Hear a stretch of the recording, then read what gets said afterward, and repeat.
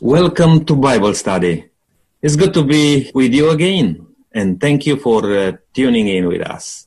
It's a great pleasure to be able to open the Bible and study together. And as for the last couple of months, we look at this topic of education. And we are in a learning process. And it's good to learn from each other.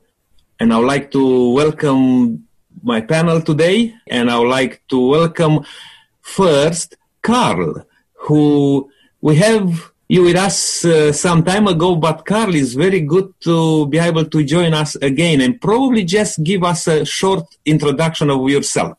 Yeah, thank you very much, Nick. I'm an old South Australian, but I'm up in Lismore at the moment in the East Coast, and it's nice, hot and warm out here. I'm school principal of Blue Hills College, and it's great to be part of this team. Thank you. Thank you, Carl, for being able to join us. And I know because it's a holiday period, that makes it easy for you particularly. Also, I'd like to welcome Marek today. Delighted to focus on this final study for this quarter. It's an exciting theme. Well, I've spent most of my life looking at the mind-body relationship. I have specifically focused on the topic of chronic pain, researching and publishing in that area. And so some of the promises that we'll be looking at today are very, very relevant, particularly the one which says there shall be no more pain. I look forward to that time. All right, Ken, thank you for joining us. And what about yourself? Yes, pleasure to be here, Nick. Well, my background is basically building maintenance, different other things, but yes, over the years done many trades, and it's been really, really interesting and fascinating. Been involved basically in every form of aviation, from parachuting to light aircraft to ultralight helicopters to normal aircraft, shall we say. So yes, one of my loves. Great to have you with us. Brenton, also thank you for joining us. A pleasure, Nick. And as Marek said earlier on, this is a truly wonderful topic. There are 4 churches down here in the southeast of South Australia. Great. Joe, thank you for joining us, and please share with us about yourself. Always a pleasure to be here. Nick, a little bit about myself. I really enjoy cooking. I love gardening. And in my spare time, I do some nursing. Great. And Lynn? Well, hello, listeners. I'm glad you've joined the program today. May the Lord come soon. And Lynn, you're a teacher and also businessman. Thank you for joining us. Well, Carol said that he was an old South Australian, and I would like to say that I'm an older South Australian. And Will, you are our facilitator for today. Thank you for joining us, and just a little bit of yourself too. Thank you, Nick. Yes, I'm a retired minister and keep staying busy with studying the Word and obeying my wife's requests. We're keeping well, and great to be part of the discussion again today. And going right to the subject, Will, today I will hand it over to you. We are talking about heaven, education, and eternal learning. Thank you, Nick. In our Bible study series over the last few weeks, we've been speaking of the relationship between education and redemption. Admittedly, it has been quite an eye-opening, I think, to us, especially me, but then to realize that a vast field of study is still open before us has got to leave us to greatly admire our God, the source of all wisdom. Everything we encounter, tangible and intangible, reveals to us that there is so much more to learn. We are, as Job said, but of yesterday and know nothing. All the years of learning in our lives are only the beginning of a long quest. If it were possible for us to attain to a full knowledge or understanding of God and His truth, there would be for us no further discovery of truth, no greater knowledge, no further development. But thank God it is not so. Since God is infinite and in Him are all the treasures of wisdom, it makes sense that through all eternity we'll be ever searching, ever learning, yet never exhaust the riches of His wisdom his goodness, or his power. But before we challenge our thinking in our discussion today, I think we should pray. Ken, would you pray for us, please? Yes, be happy to. Heavenly Father, as we meet again today, we thank you for this opportunity to share your word with many people.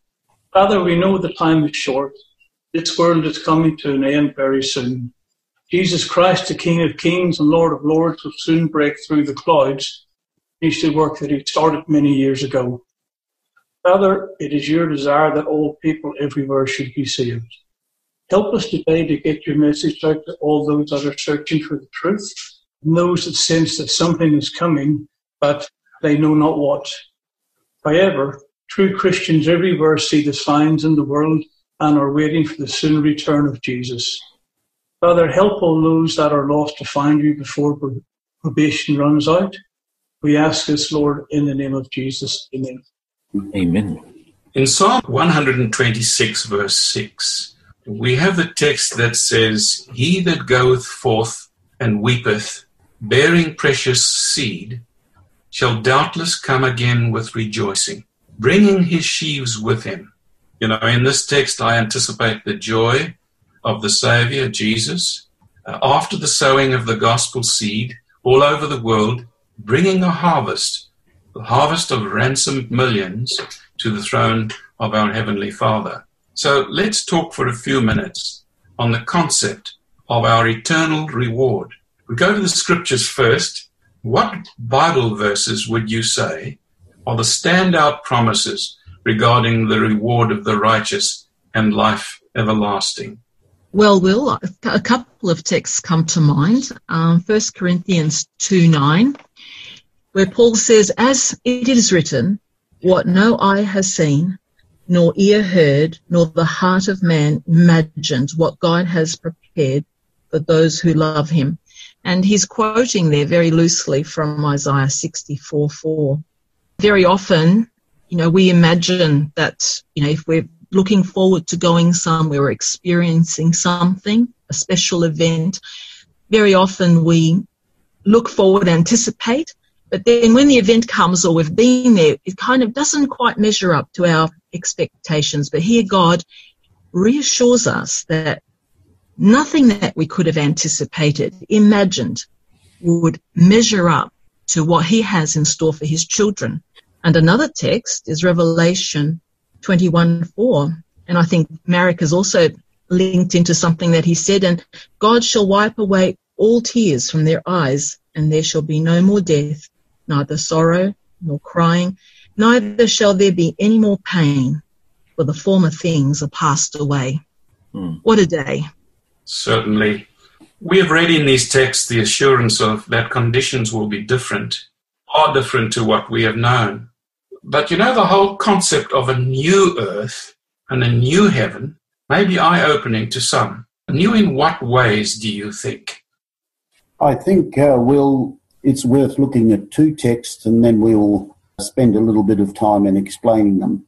2 Peter 3:13 says, "Nevertheless, we, according to his promise, look for new heavens and a new earth in which righteousness dwells." And then Joe quoted Revelation 21 verse 4, so I will read some of the other verses starting at verse 1. "Now I saw a new heaven and a new earth, for the first heaven and the first earth had passed away. Also there was no more sea. Then I, John, saw the holy city, New Jerusalem, coming down out of heaven from God, prepared as a bride adorned for her husband. And I heard a loud voice from heaven saying, Behold, the tabernacle of God is with men, and he will dwell with them, and they shall be his people. God himself will be with them and be their God." Now I'm only going to touch on the last part of verse 4, section that says, "For the former things have passed away," because that is related to Isaiah 65 verse 10.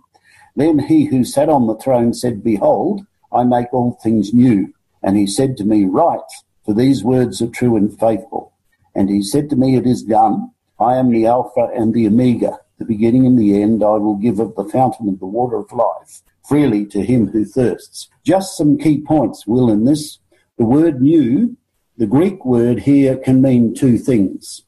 It actually means renovated, restored, or whatever word you want to use for it. Renovated and restored are the two best words that come to mind.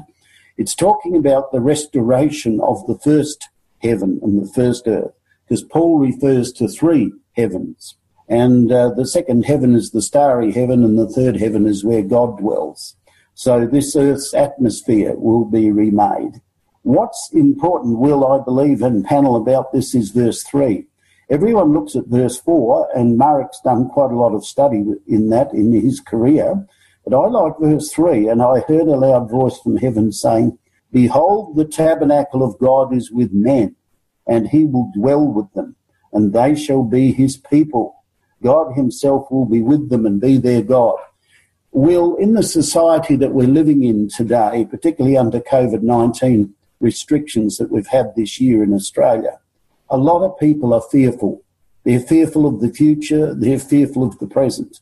This verse gives us a lot of courage, I believe, in saying that at that time, when the new heaven and the new earth is remade, God says, "I will be your God and you will be my people." You will be totally safe. You will be totally secure. And just to touch on briefly the end of verse 4, "For the former things have passed away." It's a quote from Isaiah, and it suggests that whilst the former things will be there, they will not bother us. It's worth a word study of this particular section, because we're always going to be reminded in the new heaven and the new earth, each time we look at Christ, each time we see the nail marks in his hands and feet, we will be reminded that our salvation has cost something. However, because of our location with the Lord and with Jesus Christ, I believe that this relationship will just push those things into the back of our minds. Whilst they will be there, they will not bother us or annoy us like they do today. We will be in heaven with our Lord and eternally secure. And I think, Will, that's an absolutely wonderful thing. I have 3 points I would like to share. The first one is, my dear old mum passed away just before she hit her 101st birthday. And I can tell you that these verses we've just read were very precious to her. She had a lot of trouble with one of her knees, and it gave her a lot of pain. And she was looking forward to a time when she could enjoy life without pain. But one of those verses also, that's from 2 Peter 3:13, said, "Where righteousness dwells," what God has planned is a place where there will be no sin, and that will be beautiful. We are all affected by sin, whether our own sins or the sins of others. The other thing is this. You know, we hear a lot about global warming and how we should stick to the protocols that have been made regarding pollution and so on. But you know what? Nothing is working. The world is getting worse and worse and worse. More pollution and a moral breakdown. But God is not going to put Band-Aids on the earth and just try and patch it up. No, it's going to be a complete job. And I'm looking forward to that too. Yes, thank you, Len. In fact, Len, as we've been discussing, and panel, one might say that to perpetuate or extend the laborious and challenging life as we experience it today on earth, and then live that life for all eternity, would certainly deter many a skeptic. Would you like to comment any more on the promise that it will be decidedly different in all respects? Will, there's an interesting point. I mentioned this on a program, I think, a few weeks ago. It is believed by scientists these days that the atmosphere of the Earth before the flood didn't contain certain things like carbon dioxide, ammonia, and other things. I don't know how they've come to this conclusion. This is rather interesting. The atmosphere that we will have in the new Earth will be totally different from the atmosphere that we have now. And I think that just the fact that we have a clear, clean atmosphere, free of any possible global warming or anything like that, is going to make our lives just so much more pleasant. And when we see this earth restored better, we are told, than it was when the Garden of Eden was created, we will be able to do nothing other than just praise the Lord and thank him for such a wonderful renovation of this earth. Most certainly so. Well, I think just in terms of the earth being different, I think with no diseases and having soil with all the nutrients that you possibly need to have, if I just think of what the difference that will make to have animals that are not aggressive but can come around and you can interact with them, certainly all those things will make it very different to what we are used to now. Yes, most certainly, Carl. You know, it's all very well for us panel to sketch and the sheer wonder of things to come and the joy of a new experience with our Creator in the place that He's prepared for us all, but that might be well and good. But what the average person needs to know first is, what does it take to be part of this new existence? How do we get there? How can we be sure that we're going to be part of it? There are some very precious promises in the Bible, and there are quite a number, but I'm just going to choose two. And the first is from the book of 1 John, chapter 5 and verse 13. And this is what it says: "These things I have written to you who believe in the name of the Son of God, that you may know that you have eternal life, and that you may continue to believe in the name of the Son of God." And then we have probably the best known text in the whole of the Scriptures, John 3:16, and I want to remind you of that. "For God so loved the world that he gave his only Son, that whoever believes in him should not perish, but have eternal life." Now, if we had eternal life on this planet, it wouldn't be much.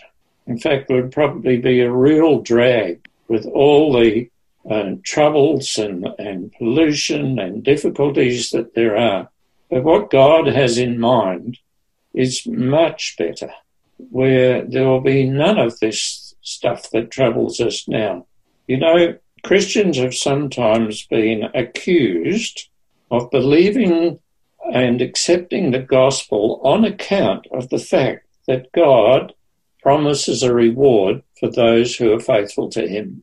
And I suppose to some degree that accusation is justified. Of course, that's not it only, because we serve God because we know he loved us first, and we appreciate what God has done, and we will accept the reward that he offers. And, you know, this is not just airy-fairy stuff in the mind. It's going to be real. It's going to be material. Because Jesus reminds us in John chapter 14, the first few verses, he said, "I'm going away, prepare mansions for you." And mansions are physical things. So it's going to be real. It's not just an experience in the mind. It's going to be an experience with all our senses. And I see this. Somebody said recently to my wife, "Oh, won't heaven be boring?" Well, I see it as a bit like a little child. I don't know about you when you're little kids, but I found the world a fascinating place. Every place and everywhere I looked, there was something new to learn. And I think this is going to be our experience throughout the whole of eternity. So something physical, something really worthwhile to look forward to. And I want to bring to your attention a couple of things here. A poet, fearful of death, asked about how a person could live without knowing for sure what dawn, what death, what doom awaited consciousness beyond the tomb. He created in his poem what he called the IPH, which is the Institute of Preparation for the Hereafter. Yet, can one prepare for the hereafter if one doesn't even know what happened to a person in it? And fortunately, the Bible gives us great insight into the subject of heaven and new earth. Just quickly, Will, I'd like to take a slightly different tack. I believe the saints' reward is not eternal life. Eternal life is a gift. I believe the saints' reward is those who are saved in the kingdom of heaven as a result of our working for the Lord. Paul actually says in one of his epistles, he says that you are my joy, my crown, my reward. Eternal life is based on knowing Jesus and having a relationship with him. So when we accept Jesus, we receive eternal life right here and right now. We begin that journey. I believe that when we get to heaven, the saints' reward will be, if you will, each of us will be wearing a crown, and the stars that are in our crown will be people that we have influenced towards knowing Jesus as our Saviour. The combination of being with our Saviour who saved us by his precious blood, and also having people, precious people in the kingdom of heaven that we have worked for, prayed with, helped, pleaded with. I believe there'll be no greater experience than to be with our Lord and be with those who we have helped to know the Lord. So absolutely right. You know, we need to stop and ask, however, what things in our life, if any, could stand in the way of our being part of what God has promised us through Jesus Christ. Well, I think there's a number of things that could stop people. Just to mention one, the many things that this world offers in its sort of entertainment and glitzy stuff and material things, I think it'd be very easy to get caught up in those things and sort of drift away from the Lord and think, as many people do, that we don't need God in our lives, not realizing that every cell in our body only exists because of God, as we do. Yes, certainly. Len? Yes, well, I think there are a whole lot of things. Amongst them are bad habits, sinful habits. But I think the main thing is this, is the non-acceptance of the grace that God offers people to have eternal life. Some people just keep God at arm's length and they don't take him seriously. We need to take God seriously. His word is true. God does not lie, and you will not be able to share in these things unless you accept the salvation that's offered through Jesus Christ. The Apostle Peter said, there is no other name under heaven given among men whereby we must be saved. And so it's necessary to accept that salvation and fall in love with the Lord in order to take up that which God has for you. I'm sure, Len, that everyone on the panel will echo that sentiment today. You know, the focus of our Bible study today, however, is primarily education in eternity. One of our panel members recently said, any school can pass on a lot of good information, a lot of good practical and helpful knowledge. But what good does it do if a person were to gain all that knowledge, yet lose eternal life? That's what the panel member said. That stands out for me. In our Bible study series over the past 3 months, we have highlighted the primary sources of our education and factors that influence our practical, physical, and spiritual progress and life development. You will recall that we mentioned the role of parents, even grandparents, and the powerful role of the Word of God, becoming increasingly central to our character development and the philosophy of life here on earth. We even mentioned that many of us would think fondly of a significant teacher or individual along the way who encouraged, yes, even challenged us more than any other.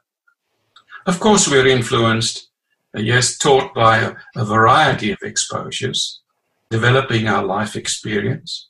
I recall Len emphasizing that these influences can be for the good and for the bad. But there is one who stands out above all others as the master teacher. And that is, of course, the Lord Jesus Christ himself.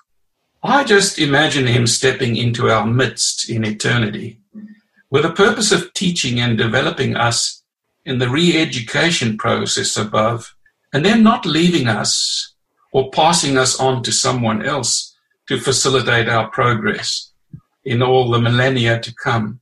He, our God, will be closely connected to the expansion of our minds, souls, and beings forever, always encouraging and challenging our fertile minds to greater and greater heights.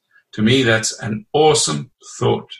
But let me ask, could those areas of special interest in our lives today, in the here and now on earth, be further pursued in eternity? Or does all earthly development halt, and then with a full reset, all knowledge be initiated from scratch in the earth made new? A fresh heavenly curriculum, as it were. What do you think? Yeah, well, I think it's a very interesting concept. If I think of when God made Adam and Eve, they were immediately able to talk with each other. So he created them already with a language. So it's interesting, in this school of the year after, we learn things that in this present world we can't even begin to imagine. From the book of Education, it says, heaven is a school, its field of study the universe, its teacher the infinite one. A branch of this school was established in Eden, and the plan of redemption accomplished. Education will again be taken up in the Eden school. And that well-known verse in 1 Corinthians 2 verse 9, where it says, "But the eye hath not seen, nor ear heard, neither have entered into the heart of man, the things which God hath prepared for them that love him." Now, when I look at these things, I can just imagine, with a science background, all the things I would love to know and learn in there, In John says, God is light, and we know that light has two, it can either be a particle or a wave, but never the same, at the same time. And it's concepts that I don't understand, but I'd love to understand, a simple thing like metamorphosis, where these things, we teach it to kids, but we can't explain how the DNA changes. How a little baby chick can jump off a cliff and suddenly it can fly. People that have to fly Boeing 747s have to learn for years to do things like those. So when I look at those things, and the DNA as a language, then and I've looked at the vast universe, then I'm looking forward to that. And I think that there's just so many things that we can learn. And if we can sit at the feet of Jesus and learn these things, just how incredible that will be one day. One of our sons, our second son, at one stage left school and started an apprenticeship in the sheet metal works. And he reached a point, after a few months, he said, "I know everything that there is to be known about sheet metal works." And I think it was probably an overstatement. So he went back to school and university, and he's now a doctor, does medical research. And you know what? He's always finding stuff out. Now, the problem with us as human beings, that a lot of things stand in the way of pursuing a course of studies. One is that we have to earn a living. And the other is, sooner or later, death comes along. So everything has to stop. But with eternal life and with the opportunity to study things, there's no end. We're not stopped because of death. We're not stopped because of having to earn a living. I think that will be fantastic. Just on that line, Len, I happened to wake up very early this morning, and I also watched a program which I like. It's in my language, but it's about health for you. And the practitioner there, they have lots of, different, from different backgrounds, practitioners, doctors, all sorts of experts on the program. But the lady said something which really amazed me. And I think this makes a very good connection with what we're talking here. She said this: we are not learning for school. We are learning for life. And I thought that was very wise, because in our context, we're learning for school, to achieve whatever we are aiming for. and we're missing out of learning for life. Now, in the context of eternal life, how important is this to prepare right here? I read a bit earlier that poet who was confused about this life and where it ends, but still called that IPH, the Institute of Preparation Hereafter. And I believe to learn is to know God. Yes, I acknowledge what you have said, Nick, and also you, Carl, and Len. We know so little. I noticed a question on television this week. They asked the question, what is the Golgi apparatus? A Golgi apparatus. Is it part of an engine? No. Is it part of an irrigation system? Is it part of a roller door mechanism? Or what? Look it up, a Golgi apparatus. And when I read what it really was, I tell you, I still didn't understand it. There's so much out there for us to still learn. Marek, is there a steep learning curve awaiting the redeemed host? Suggest perhaps fields of study in this graduate school. Perhaps those that you or we didn't have the opportunity to launch into on Earth. Could you call this the ultimate institute of higher learning? Carl's just touched on the fact that there is a vast field of knowledge out there for us to still study. But what would you like to say in this regard, Marek?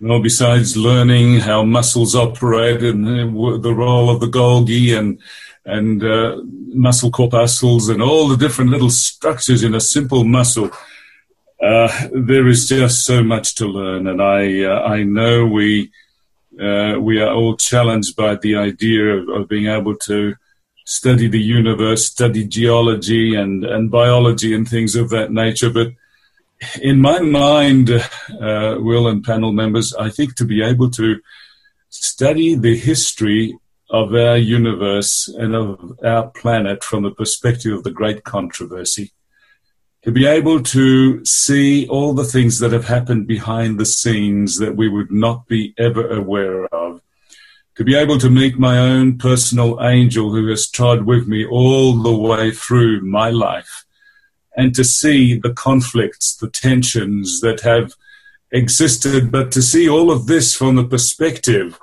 of the infinite one, to be able to study the lives of great men such as Solomon and David and others who struggled in life, but to see it from that perspective that God sees it from, and how ultimately the influence of love shapes and changes the nature of men.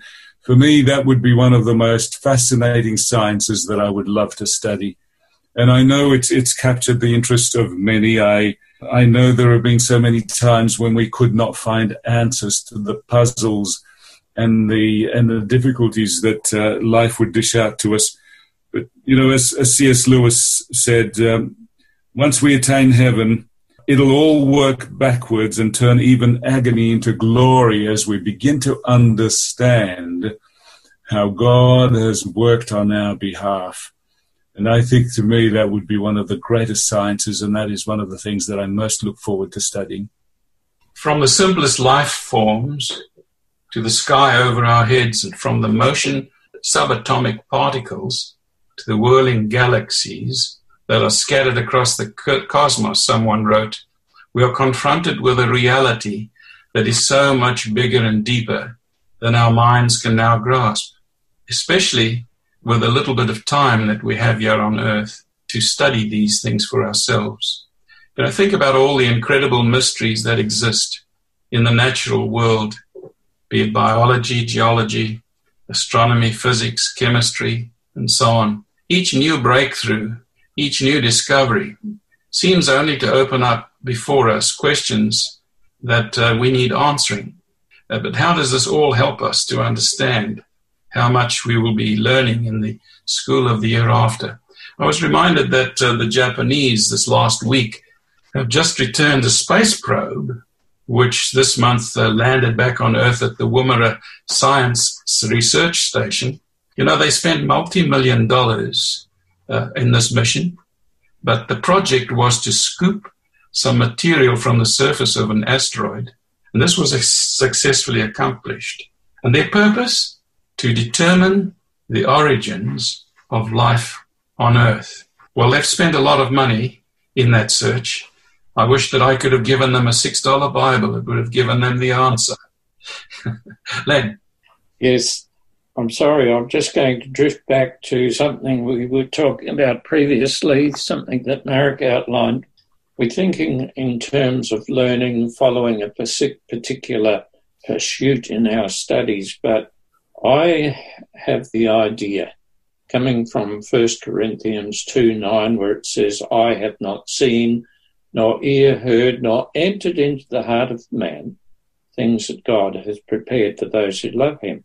Probably we will experience things we have never even conceived here on earth. For example, to see the colour of sound, to be able to, I'm fantasising a bit here, but I think it's worthwhile doing, to be able to have time travel. In other words, to be able to think, I'm there and you're there, and other such things. I believe we haven't even got the faintest clue of what awaits those who love the Lord and the gift that he will give, the gift of eternal life. Oh, most certainly. Brenton, while there are always those subjects that challenge our academic acumen, like those that we've just referred to, I wonder if we will ponder other very profound themes that will occupy the deepest interest throughout the ages to come. Things that are aside from science and the practical things that we have learned on earth. What do you think? Well, let me share with you Ephesians 2:7. So God can point to us in all future ages as examples of the incredible wealth of his grace and kindness towards us, as shown in all he has done for us who are united with Christ Jesus. Now, the KJV says something similar. It says that in the ages to come he might show the exceeding riches of his grace in his kindness towards us through Christ Jesus. When you have a discussion, Will and panel and listeners, any time on the subject of grace, someone will immediately pop up with the word unmerited favour. Now, it is unmerited favour, but let me share with you a statement, Will, that I found absolutely revolutionary by a Christian writer. It says this: we, that's us, human beings, would never have learned the meaning of this word grace had we not fallen. God loves the sinless angels who do his service and are obedient to his commands, but he does not give them grace. What a mind-blowing thought. These heavenly beings know nothing of grace. They have never needed it, for they have never sinned. Grace is an attribute of God, shown to undeserving human beings. We did not seek after it, but it was sent in search of us. God rejoices to bestow this grace on everyone who hungers for it, not because we are worthy, but because we are so utterly unworthy. Our need is the qualification which gives us the assurance that we will receive the gift. Now, the other night I was talking to a young lady about being born again and subjects like that. I think the study of, not just the study of salvation, the study of grace, God's amazing grace, is going to last right throughout eternity. Why would the Godhead come to one world and send Jesus, the Son of God, to this world to die for sinful human beings? That blows the mind, because to our way of thinking, and that's just not a logical thing to do. Is God demonstrating his grace to just us? Is he demonstrating it to just the angels? Or is he demonstrating it to all the unfallen worlds? In fact, is he demonstrating his grace to the whole universe? What grace actually means? I think the study of this throughout eternity will certainly occupy us, along with the physiological, biological, geological and all the other logicals that we will probably look at. just to know that God has poured out his grace on us because he can, and for no other reason, I think is sufficient for us to put our total trust and confidence in him. And I would like to invite our listeners today to put your confidence in one who has poured out his amazing grace on you. Yes, eternity opens up a vast learning opportunity, both for us and for the entire universe, in fact. Revelations as the saved children of God. But I'm interested in what you've said, Brenton, that angels are also challenged by some of the deep mysteries, yes, both now and right throughout eternity. Joe, you want to comment on that? Yes, actually, in 1 Peter 1:2, and halfway through it says, things that have now been announced to you through those who preach the good news to you by the Holy Spirit sent from heaven. And we highlight things into which angels long to look. So there are clearly things that angels have been observing, watching through time that we've spent on the earth, and the plan of salvation, the mystery of iniquity. And so they are actually struggling and learning as we are. And we know that from Scripture, we were created a little lower than the angels. And so if, they are learning, and so we are learning too. But I'd like to just read a little quote. It says, the theme of redemption is one that angels desire to look into. It will be the science and the song of the ransom throughout the ceaseless ages of eternity. Is it not worthy of careful thought and study now? These are very important thoughts. But our listeners might think, well, maybe just heaven is about, satisfying curious minds. Is it all about learning? Do we go to heaven to get an education, a university degree from the heavenly university? I think, or is it to learn about all the good people and the struggles that people faced, like King Solomon, that was mentioned earlier? One of the biggest problems in our world today is people struggling to find meaning and purpose in life. And I'd like to mention that perhaps one of the great things about heaven is that it'll address all the human needs at a most basic level. There will be a sense of belonging, that they will feel an acceptance, that there will be healing of broken hearts. And I guess we've touched on that, but I think I guess education is more than just facts. Education is a holistic thing that affects every facet of the human heart and mind. And so I think angels as well are watching our development, watching our struggles, watching us trying to find meaning in life, and how God answers these needs and how we grow through that. So, yes, I guess you could say that angels are looking into and they long to understand, and one day, and we'll spend eternity, I suppose, learning about God's goodness, learning about the story of redemption, what it costs for us to be there. There is a song that I have sung. The chorus of it goes like this: holy, holy, holy is what the angels sing, and I expect to help them make the courts of heaven ring. But when I sing redemption's story, they will fold their wings, for angels never knew the joy that our salvation brings. This is something quite fascinating. This goes along with what Brenton was sharing and what Joe was sharing, that there is something which the angels will never know, and that's the experience of sin and redemption. And what a wonderful thing it is that God hasn't left us in the messy situation that we got ourselves in with sin.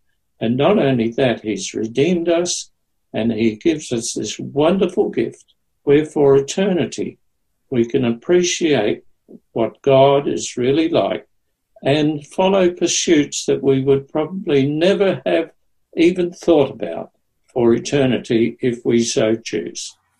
Yes, and I feel like to say here that for sure we are not advocating sin here.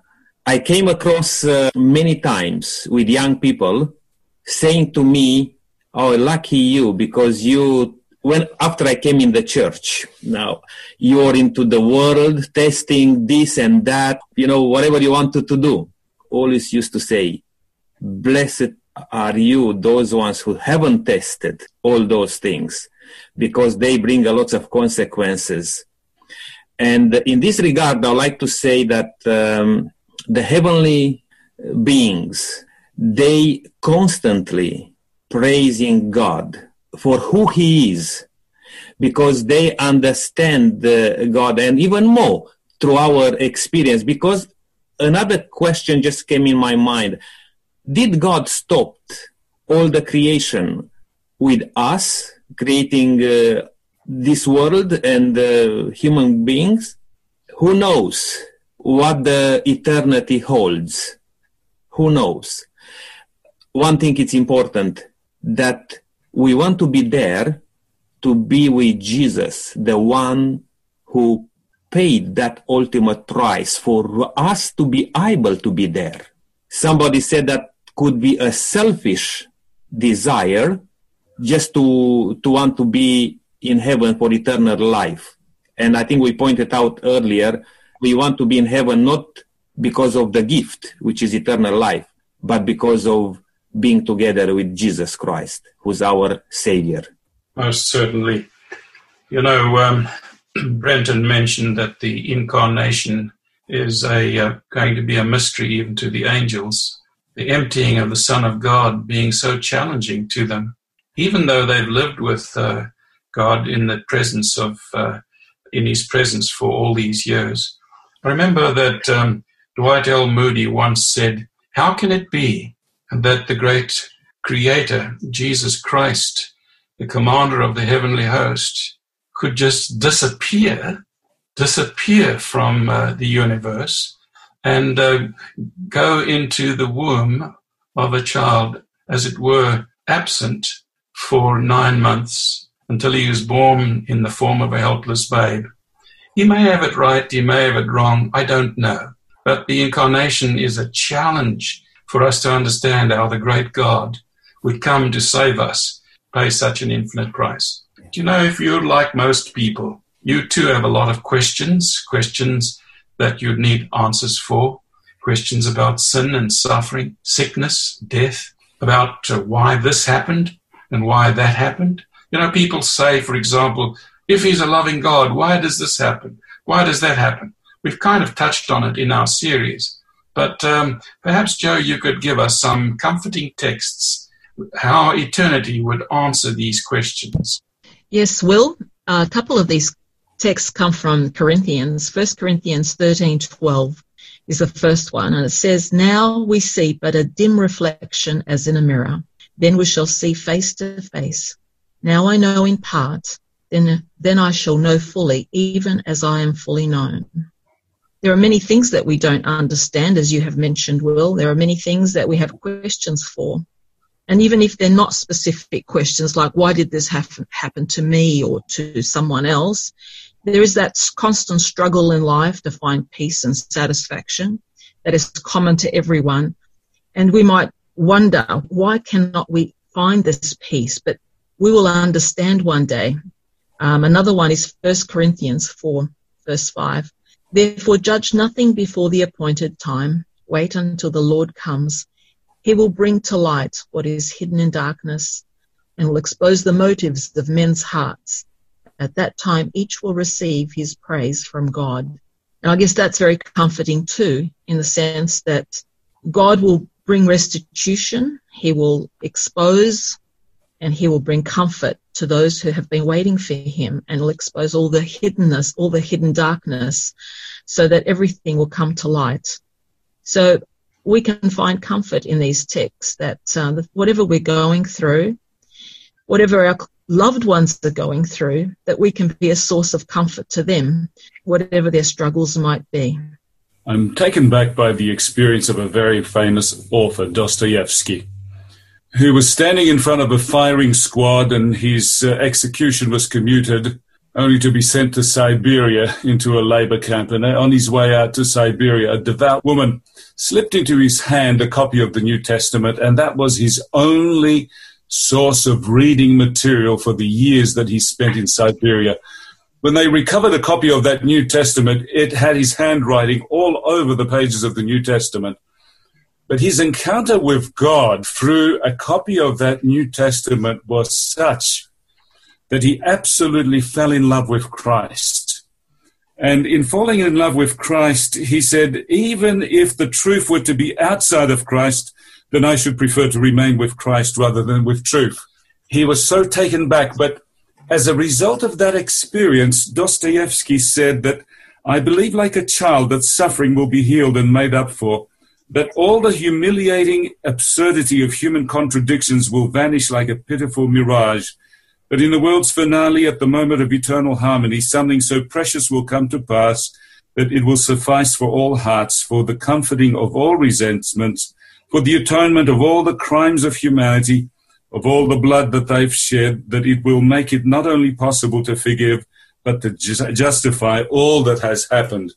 Today, when we are confronted with so many uncertainties and resentments and inequalities and persecution and things of that, the only thing that really can bring peace and a solution to all of that is our encounter with God. And that makes anything possible. Dostoevsky was not ministered to by ministers, by others of faith, but all he had in his hand was a copy of the New Testament scriptures, and that was all sufficing.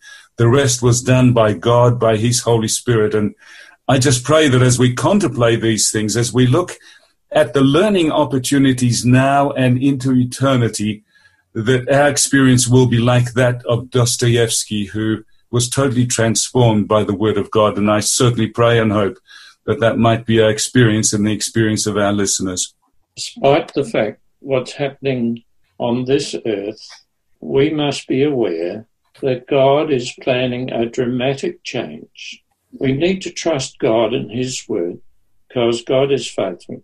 Now, as we're drawing to a close today, I'd like to share with you a beautiful statement. There, when the veil that darkens our vision shall be removed, and our eyes shall behold that world of beauty of which we now catch glimpses through the microscope. When we look on the glories of the heavens, now scanned through the telescope, when the blight of sin is removed, the whole earth shall appear in the beauty of the Lord our God. What a field will be open to our study. There, the student of science may read the records of creation and discern no reminders of the law of evil. He may listen to the music of nature's voices and detect no note of wailing or undertone of sorrow. In all created things, he may trace one handwriting in the vast universe. Behold God's name writ large, and not in the earth or sea or sky, one sign of ill remaining. This is just a reminder of what God has in store for those who put their trust in him. And that's an invitation to us all, to every listener and panel member, to be ready for what God has prepared for us. I would like to close with a text in 2 Corinthians 4, verses 17 to 19. For our light affliction, which is but for a moment, works in us a far more exceeding and eternal weight of glory. Why we look not at the things which are seen, but at the things which are not seen. For the things which are seen are temporal, but the things which are not seen are eternal. I remember that Dr. David Attenborough commented that history is a good teacher, but there is so much more to learn, he said. You know, there lies before us, listeners and panel, an education that is as high as heaven and as broad as the universe, an education that cannot be completed in this life, that's only to be continued in the life to come. It's an education that secures for the successful student his passport, as it were, for the preparatory school of earth to the higher grade, the school above. May we, panel and listener, do all that we can in our power to secure a place in the highest school above. Carl, would you pray for us, please? Sure, let's have a prayer. Dear loving Heavenly Father, we thank you that we had the opportunity again today just to contemplate about heavenly things. We thank you that we'll be able to discuss education, and how education will continue from what we've had done on this earth. Lord, we think of heavenly things, all the amazing things that we can learn, the plan of salvation, the history of the world, all the scientific things that we so would like to know. Father, the mere fact that we can sit at your feet and learn all these eternal things is just so comforting. Father, thank you that we have the opportunity through your grace and your mercy to one day share eternity with you. And if we look around us, we just can't wait for that to happen. Lord, please, may us become close to you. May we build that forever friendship relationship with you, to share eternity with you one day, and to continue with this process of education forever and ever. It's our prayer in Jesus' name. Amen. Amen. Amen. Thank you, everyone, for your participation today. We're concluding here a series of programs around education, and we look at various aspects of education, how great it was to finish with looking beyond what we know here around us on this life, on this earth, and contemplate on the heavenly things, because in everything what we do today, it will make a difference with us if we are concentrating on this life or on the life to come, eternal life. I will encourage you to join us again next time, when we'll start a brand new set of Bible studies around the book of Isaiah. And until then, I would like to wish you all, members of the panel and our listeners, a Happy New Year. May God richly bless you and continue to walk in the footsteps of Jesus.